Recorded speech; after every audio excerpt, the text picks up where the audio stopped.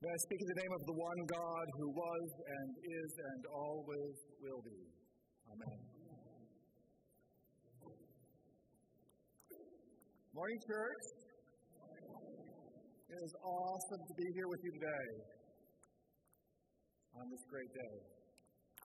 For those of you who don't know me, my name is Brian Litzenberger. I am a parishioner here at Trinity, a clinical psychologist, a husband and father of 2 boys, and an itinerant minister in the diocese. Today marks the beginning of a period of being in residency here at my home parish with you. For 5 weeks, during the forum time between the services, I will be leading us through a set of meetings I am calling Weeds to Palms. During this Lenten journey, we will be discerning pathways to greater connection with the world beyond our walls, figuring out where the weeds are, where we need more fertilizer, and what this garden has to offer to those whom we can welcome. And it's such a nice time to start thinking about gardens. For me, in particular, tomatoes. Remember tomatoes? Those big boy, the little cherry ones, Caspian pink, Paul Robeson, Cosmonaut Volkov. Perhaps picked from a plant in your yard, or picked up at a farmer's market. The simple perfection of a tomato sandwich, or a perfect BLT. Or maybe tomatoes aren't your thing. Sweet corn. But perhaps you can resonate with a longing for something not yet here. And I find myself in this yearning trying to pretend that the bright red orbs that I buy at the grocery store are tomatoes, as the smallest hint of tomato-ness can seem to suffice a little, not enough, but something. Perhaps you've had this feeling before, the tension between the longing for something and the limitations that keep us from getting it. And sometimes we can push back on these limitations, doubting or not satisfied, or not accepting the no, you can't have that. Somewhere, someone must be growing a good hothouse tomato, right? So push further, try harder. Connected to a deeper understanding or belief of what could be, maybe we find ourselves grasping for more, finding a lead and taking a shot in the dark. And this is where I find myself today with Nicodemus in our gospel. I've historically taken the position that I assigned to Jesus, that Nicodemus, poor guy, just didn't get it. But this Lent, in this time of preparation, as we are invited to listen deeper to the voice of God and less to the distractions of this world, I hear Nicodemus saying, help me out. I'm missing something. I want to know more. I know there's more to you, more to this than I am getting. He's reaching forward, pushing against his own limits, asking for help, hoping to find something deeper, something that perhaps makes more sense of what he's been feeling, seeing, dreaming. See, Nicodemus was a Pharisee, a leader of the Jews, and we have some evidence that he was a member of the High Sanhedrin, think Supreme Court, the highest court and governing body in Judea. Pharisees were highly pious, orthodox, and believed that God's will is revealed through Scripture and oral tradition exclusively. And we find Nicodemus here coming to Jesus by night. And whether you imagine a fedora and trench coat meeting under a lamppost, or busting in on Jesus doing the dishes, or waking him up, or finding him in prayer, we get the impression that Nicodemus didn't want to be seen with Jesus in the daylight. And they have this fascinating exchange in which Jesus immediately cuts right to the core of the issue with this language: no one can see the kingdom of God without being born from above. And in this deft little push, I think we can hear Jesus leading Nicodemus forward.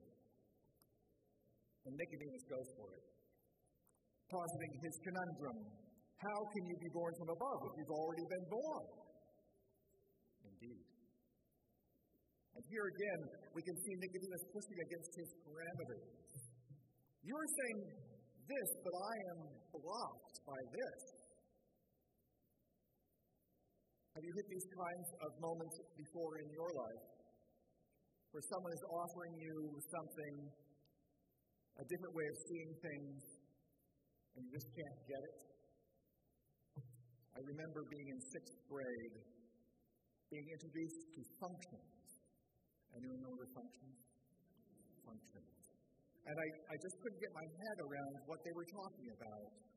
It bugged me. I knew that I was missing something. And then a sea change happened, and I got it. This sea change amounted to the adaptation of a new way of thinking, a new use of language, a new perspective that my previous framework could not accommodate. As Jesus speaks to Nicodemus, he is challenging him to make a change and to view things from a new perspective, to be born into a new way of being, to believe. Believe. And by belief, Nicodemus is invited into the awareness of the Spirit, of his own spirituality.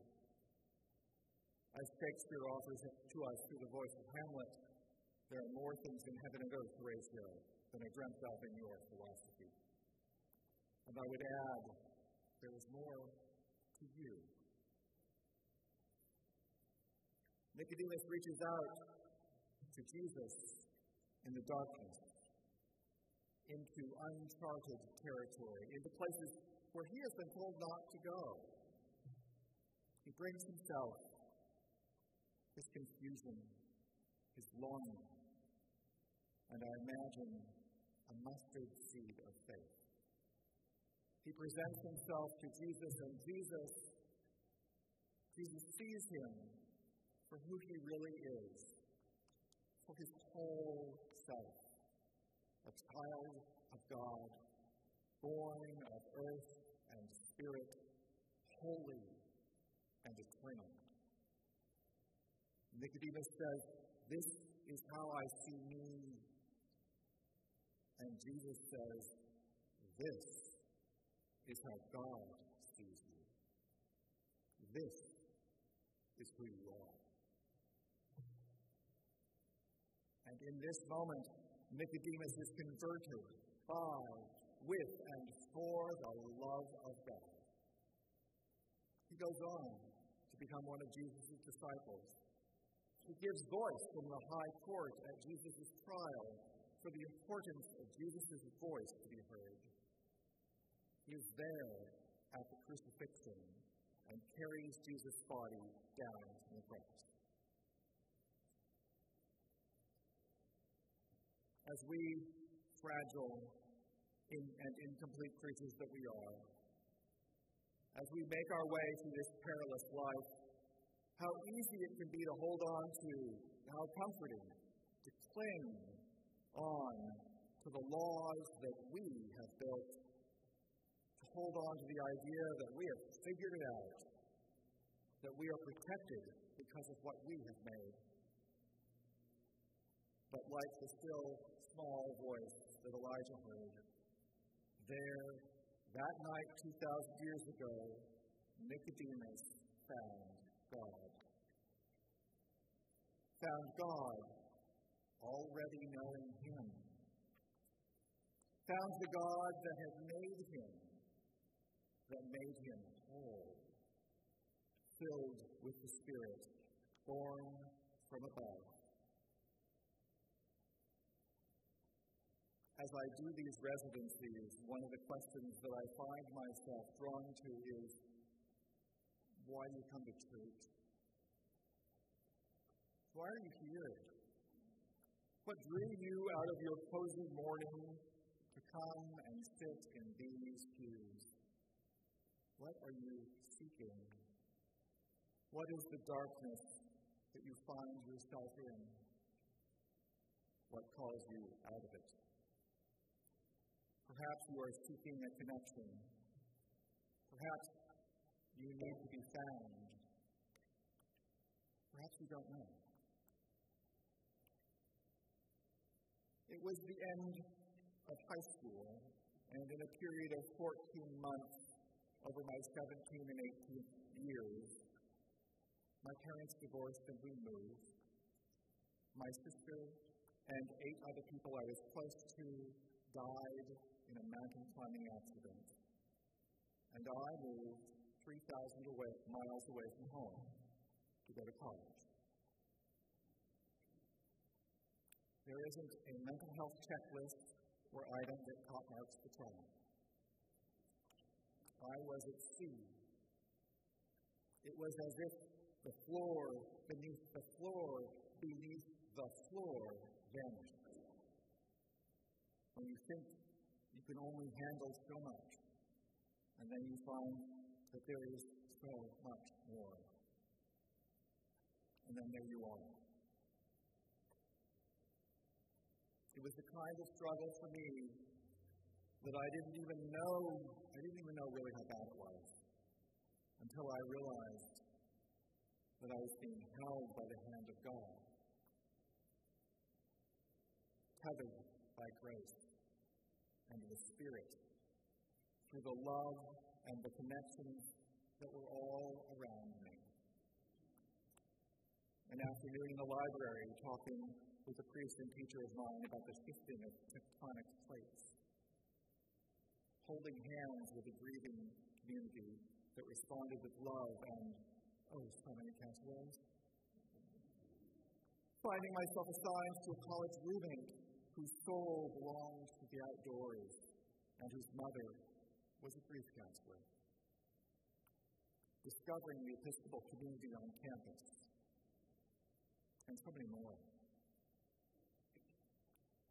Finding through what had been broken, through the fissure in my heart that had been split open, that it was not only the love that I was receiving that was so freely being given, but that this love was connecting with something inside of me. Something in me that was reaching out to them. That what I was going through was horrible, traumatic, painful, yes, sure. But that there was something larger in me, in us, bigger than what was happening, than what had happened, that was holding, sustaining, healing, and drawing me and all of us forward beyond these wounds. And maybe, let's hope, that it doesn't have to take trauma for this to be revealed. That Nicodemus, having gone through the night to find Jesus, can mean that we don't have to. Let's cut to the chase. Maybe it can be right here.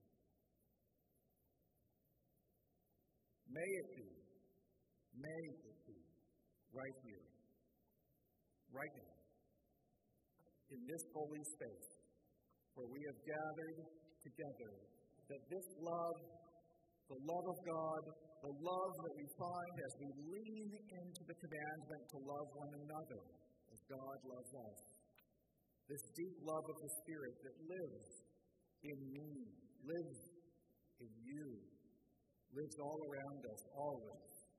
That when we get lost or are broken or trapped, God and God's love are there holding us, knowing us holy, knowing that we are holy, holy and beloved and saved.